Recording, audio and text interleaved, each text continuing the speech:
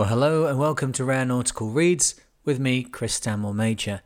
This episode we're continuing John Caldwell's Desperate Voyage, and we're on Chapter 7. Chapter 7. Adventure. From Perlas to Galapagos there are 900 miles of ocean to cross. I had been told in Panama that sailing craft had taken anywhere from 7 days to eternity to make it. That was about all the actual information I had. Even men who had sailed over this vexatious stretch of water couldn't lay their finger on anything much more than could help me. When they talked about it, they looked off at the ocean and frowned. "Work into the Galapagos from the east," they said. "Don't get west of them. You can't fight back against the trades in the current." So that was my plan. Work south till I could shape up for the Galapagos by steering into them to westward. Someone said that once I got to the Galapagos, the rest of the voyage to Australia was all downhill. The trade winds were the thing. It was the trade winds I was after, and as vexations piled up on themselves, I looked toward the trades as a salvation worth fighting for. To limit the conditions of weather in the area between Panama and the southeast trades to such a simple word as bad or terrible is crass understatement. What makes it bad here is that disturbances are general rather than particular. No type of weather is dominant, rather one encounters every conceivable annoyance, not to mention their combination. I had been in one gale and a squall in the Perlas, and I had thought them bad at the time. But when I nosed out into Panama Gulf and further, Pandora's box threw wide its lid and hell was a-poppin' from the start. I didn't meet any really severe weather conditions, that is, harsh storms, but I should rather have the weather flay me a week at a time than waft me along for a day of sailing than do what it did. Almost every night I was double reefed at the main and hove to. Otherwise, I was in a flat calm or in a wind too gentle to enable me to make effective headway against the current. Sandwiched between these three perplexing weather habits was the unpredictable appearance of tropical squalls. Usually, their only indication was the whir of wind or the cry of a rent sail. These waters were undoubtedly the sharpest bone a sailor can have in his throat. 3 uncongenial ocean currents meet here and claw at each other under the keel. There is the Mexican current, dropping in from the north with its cool flood from Unalaska and the coasts of Japan. Out of the west comes the equatorial countercurrent, torrid and forceful, bringing tropic warmth and tropic life with it. Up from the Antarctic along the South American coast flows the cold stream called the Humboldt current. When these varying waters meet, the same thing happens that can only happen when brunette, redhead, and blonde come seeking the same man. In the midst of these varying upsets, an unsteady, 1 minute vicious and 1 minute calm southwest wind added the final touch of mayhem. For it was the southwest that I wanted to ply, straight into the eye of the wind. So I had to tack, first to south and then to west, fighting the current which was trying to suck me back to Panama, and it was succeeding at times. Some days found me hours on end in nerve-wracking calms. Then a gale of wind would prod me in the ribs, causing me to heave to and fall back for the most of the night.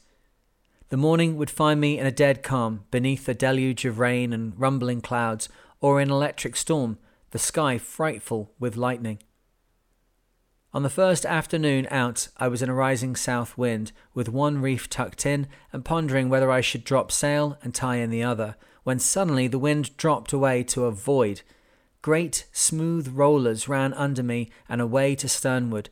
In 20 minutes, a behemoth of a cloud swept down on me from directly behind. I could hear it talking as it came. By rights, I should have doused all sail and gone below, but I was too desperate to make a few feet of southwesting. All day I had beaten to and fro across the same acre of water, into the same forceless headwind. A stern wind was a boon. I held to my hat and sat tight. The squall roared up and very crassly gave me the equivalent of a kick in the pants. In a moment I was flying before it at 7 knots. It was just what I wanted. Imagine footing it at that clip and ploughing head-on into the oncoming rollers. Pagan was flying off the top of one and into the centre of another, a great spray cannonading upward and wetting the rigging to the masthead. Waves of water sluiced along the decks and spilled over the stern. A thump would herald her fall from the back of a smoking wave, and a thud would tell me that she was ploughing into the base of another. At one stage I grew a little apprehensive and determined to bring her about and shorten all sail. "Nuts to it, we're going somewhere," I called out, and let her fly. The squall lasted about 40 minutes, then fell away to nothing, leaving me in a highly confused sea. The next day I saw my first tide rip. In a moment, out of nowhere, the sea became an acreage of numberless cone-shaped bouncing wavelets. It rose and fell in an endless dance, licking at the sky with unnumbered fingers. I sat looking at something I had never seen before. It was amazing to see the uncanny ellipsis. It actually jumped on board, but ran harmlessly out of the self-bailing cockpit. Under the keel, two contrary currents had met, and redhead and blonde were tearing out each other's hair. Another incident was unique in its way. The day had been one of weak and vacillating ladies' winds. I had used the engine several hours during the long hot day in a futile search for a breeze. In mid-afternoon I gave up and decided to do with what I had. But as night drew on, I found myself quite suddenly in a gale, in fact so suddenly as to be unable to pull down sail immediately. By the time the mainsail was reefed and double-reefed, the storm was down around my ears in earnest. Frothy seas were piling up and Pagan was pitching savagely. The time had come and gone to hazard the bowsprit and doff the jib. Staying atop a heaving bowsprit in a gale is like balancing on a rolling barrel. Every time the sprit goes down, you are past your knees in swirling water. About every fourth time you come up with water in your pockets, your vest pockets. You cling like grim death to the topmast stay and work at the sail with your free hand. On a dark and stormy night, it doesn't pay to fall off. So you hold tight and work fast, but not too fast. You get careless. That's what I did. I had been out on the bowsprit several times in the Perlas, and I was approaching the jaunty stage. But sailboats are marvellous devices for impressing the need of constant vigilance. Pagan, in her own inimitable way, heeled over, pitched full down, and then came up, tossing her bowsprit at the sky. With the grace of a circus clown, I floundered end over end into the reaching dark waves. I fought instantly for the surface. A series of seas clouted me, knocking me sternward somewhere behind the transom. The bumpkin was a bare foot out of reach, and I knew I must soon get hold of it, or something or the next heavy roller would sweep me downwind. My fiercest swimming was barely enough to enable me to hold my own against Pagan's slow slog to windward. Seawater was impairing my vision and stifling my breath. In this desperate moment, I struck something. At first I thought it was the rudder's edge, but it was a pair of pants I was dragging astern to wash in the wake. I pulled myself by them up to the rail and clung to it for a moment while I rested. The sea gave tremendous pulls, impressing me into its unlimited power. In 4 years of the merchant service, I had not realized its infinite strength. From the decks of great freighters, one is on the seas but not of it. One is cradled between sturdy bulkheads of steel. One just sees the sea. When a merchant seaman gets a salty spray on his lips, it's an adventure. As I trailed in Pagan's spuming wake, too spent to pull myself aboard, I learned the need for some sort of line dragging from the stern, something to grab onto if I fell over again. After I got aboard, I went to the bowsprit and wrestled in the jib. But before doing so, I lay on the poop, staring somberly at the retreating columns of the sea. Like brutes, they ran from under Pagan, growling into the night. It's natural that I reflected on what could have happened. The danger for the lone sailor is what I had just escaped. I had been lucky. Next time, I might not be so lucky. I felt a close part of my boat, an inseparable part of it in the battle with the hungry sea. I wondered if I would have begun this trip had I known of the actual uncertainties to be facing me, as I was seeing them now. Yes, I would, I concluded. What I was doing was fun. It had thrills. Despite the danger, I loved it. There was an appeal that every man feels, the appeal to adventure. And besides, it was taking me to the one girl in the world. The morning of the 4th day out was like any other, except for one thing. Daylight found me standing east of south, bent slightly before the wind, making laggard time. As usual, there was something untoward about the sky, but that was nothing more than I was learning to expect. I had been deep reefed the night before. To make the most of the day, I had risen early and hoisted full sail, but it was useless. The wind was falling steadily off to a calm under a leaden sky. I cranked up my talkative engine and ran her for 2 hours before I came upon a slight breeze. It was southwest as usual, and mild enough to fill my sails, but faintly. During these first 5 days, I was in the process of learning celestial navigation, which heretofore I had been too crowded with tasks to get to. While learning the celestial, I figured my daily progress by dead reckoning, and using the bubbles rushing off the end of the keel as an indication of my speed through the water. So far, I had estimated my gait to be a modest 7 knots, placing me approximately halfway to the Galapagos. At 10 a.m., I found a new interest. A great, blunt-faced shark was lazing alongside Pagan. He eyed me with tiny pig's eyes and sidled quickly in to thwack the bilge strakes with his ponderous body. Seeing and hearing this activity of sharks was an old story to me. Many times in the night or day I have heard them thump the planking. They do it to scratch themselves, or maybe they are vengeful. The first time I ever heard it was when near Sebago and down below asleep. I was awakened by a sinister thump which shivered the boat. I bolted to deck thinking I had struck a reef because I wasn't sure of my position. My first thought was that I had come about and run back into shore, but mostly I thought of a reef. On deck I could discern nothing. The air was static and overcast. Pagan was scarcely swaying. For a long time I was perplexed.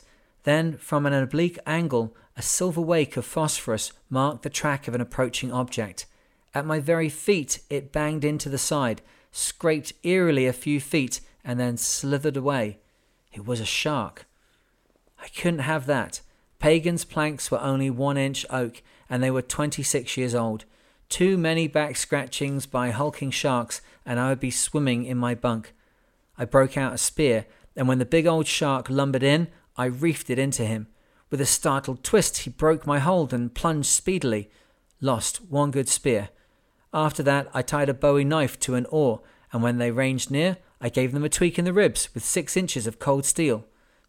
But to return, the shark which filliped Pagan's hull that morning of the 23rd was a whopper. I couldn't help but marvel at him. He was all shark.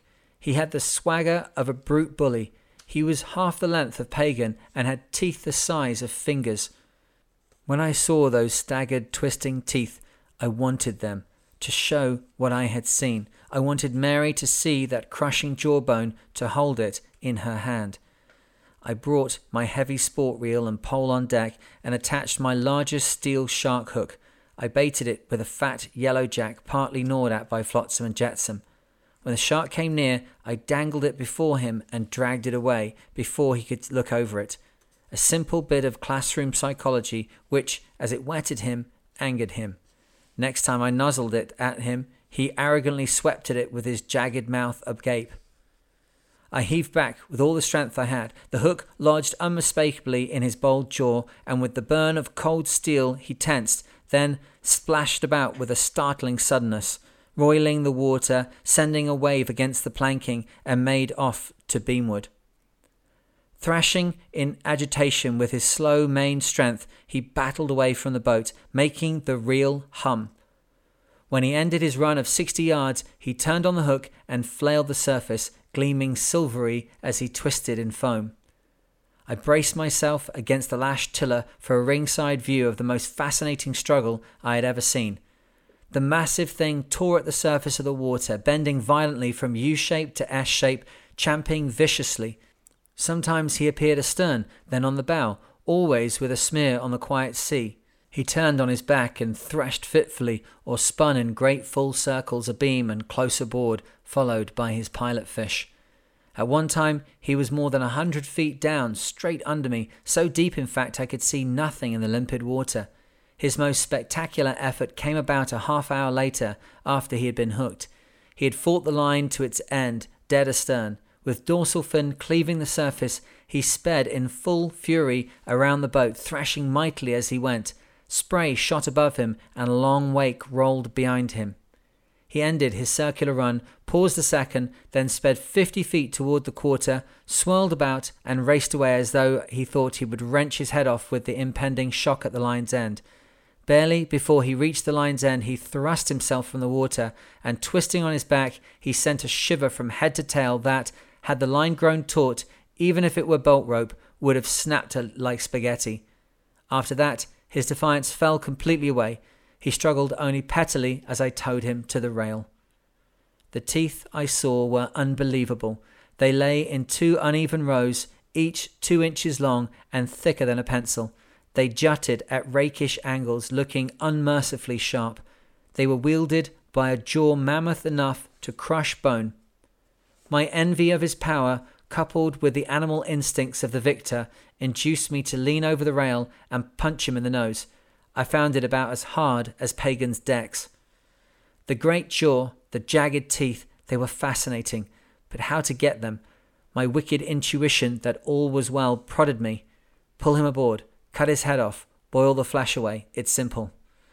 Flotsam and Jetsam, with paws on the rail, could smell the fishy stench of the beast's breath and were fidgeting and mewing eagerly for a feast. I decided to pull him aboard. First, I naively tried to lift him up by direct pull, but only budged him scantily. He weighed hundreds of pounds. I fastened the main halyard to the gaff hook fitted to his gill, and with desperate heaves dragged him about an inch at a time over the transom into the cockpit. What a monster! His head lay in the cockpit and his tail hung over the stern. He stirred faintly. I took the hatchet and buried it in his spine to end his tremors. A spurt of blood sprayed over me. At the same moment, the big body quivered violently. Flotsam and Jetsam went racing to the bow. I watched them.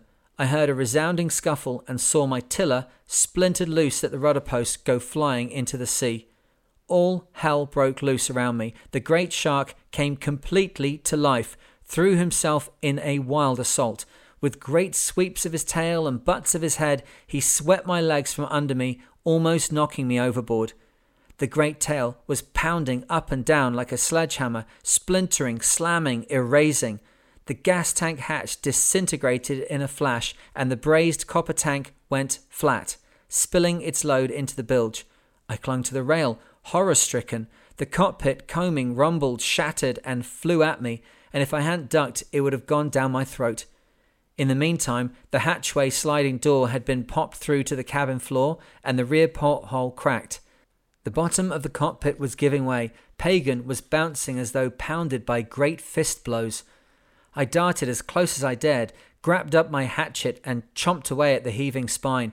Again he set to beating with sinuous motions.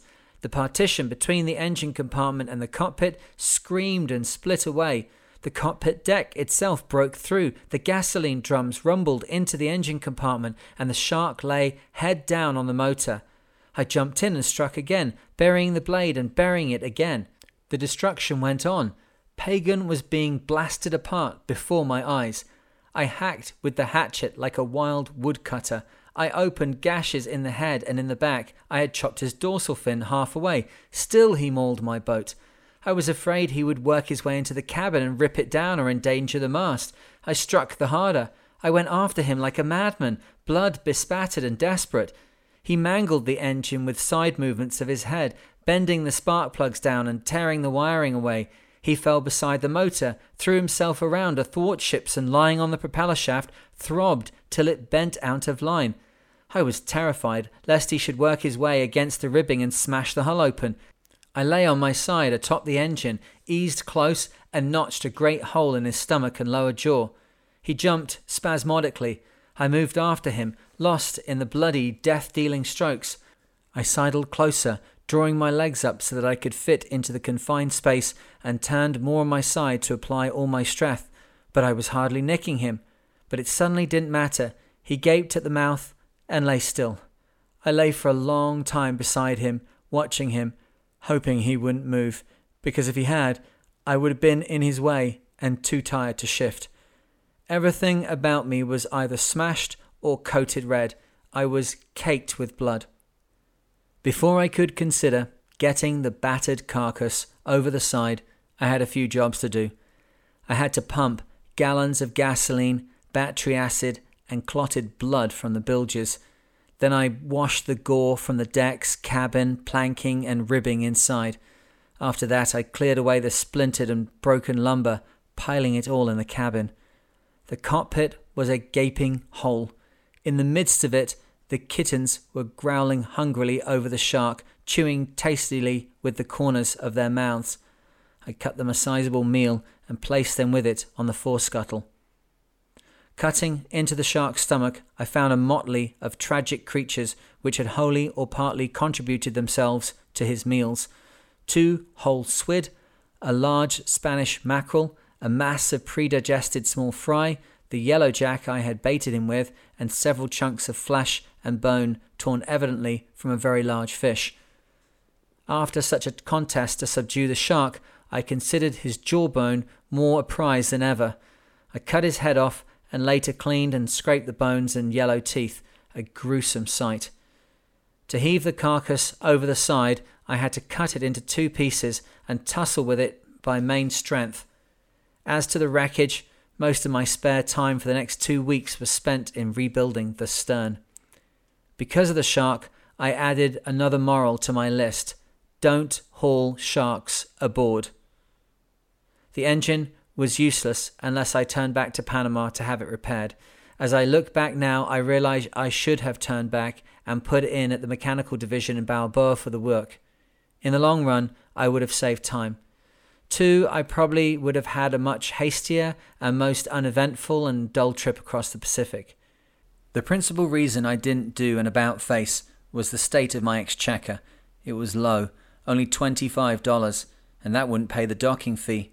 Also, my navigation by dead reckoning indicated I was making from 80 to 100 miles a day. I expected to be in the Galapagos in a week. Once there, I wouldn't need an engine. The southeast trade winds, I was told, begin there, and with their power and consistency, motor power is unneedful. So I bore on, strictly under sail. Chapter 8. Overboard. There is one great hazard, above all, in single-handed sailing, as I have learned, and that is, if you should topple over, there is no one to turn the boat about and pick you up. This was always before my mind, and I was forever cautious to guard against it.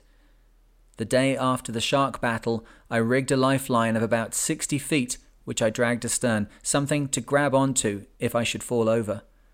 Sometimes I bent a hook to its end, baited with a stripping of white rag, and caught a fresh meal for the crew and me. Or I tied on a dirty pair of pants or a shirt to launder themselves in the wake. I used it also for a log line to indicate my speed. Primarily, though, its purpose was that of a lifesaver in case I should fall over. But one morning, even my lifesaver nearly left me afloat on the sea. The sun was barely up before a tumult of wind was down on me from the southwest.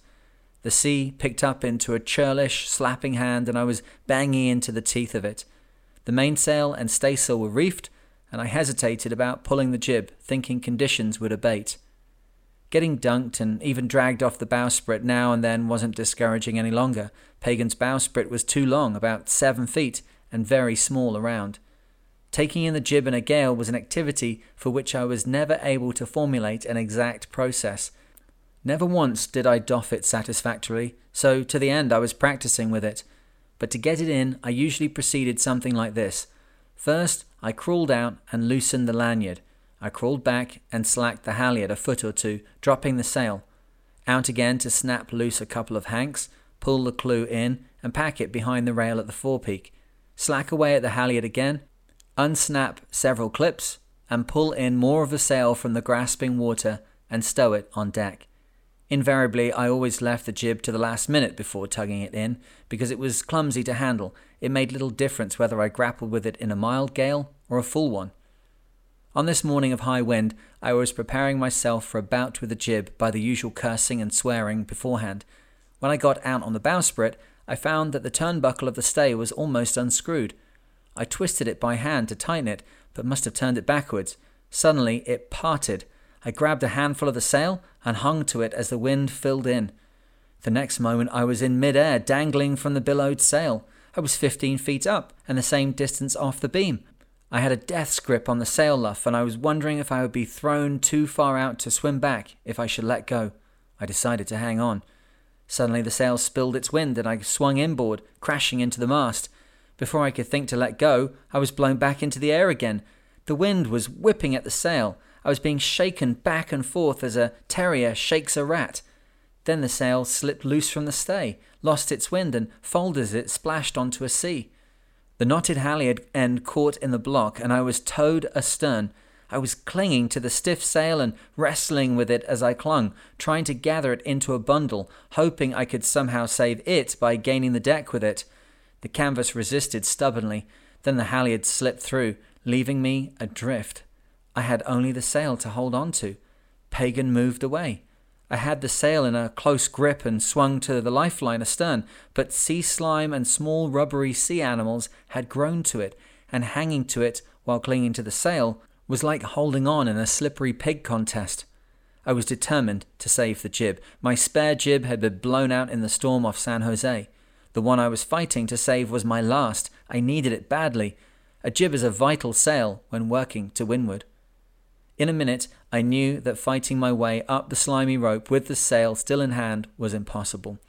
I managed to edge a few feet ahead, only to be thrown back by the wash of a swell. I was deeply mindful of the cruel steel shark hook at the line's end. When I stopped to rest, I found that the line was slipping steadily through my hands. Not all the pressure of my grasp would counter the drag. The hook was near my feet and threatening to snag them. I was slipping helplessly. The sea, pulling on the sail, was sliding me back and back. The sail was bundled loosely on my stomach, and I freed my hold on it and let the water devour it. I hated to do it, but what could I do?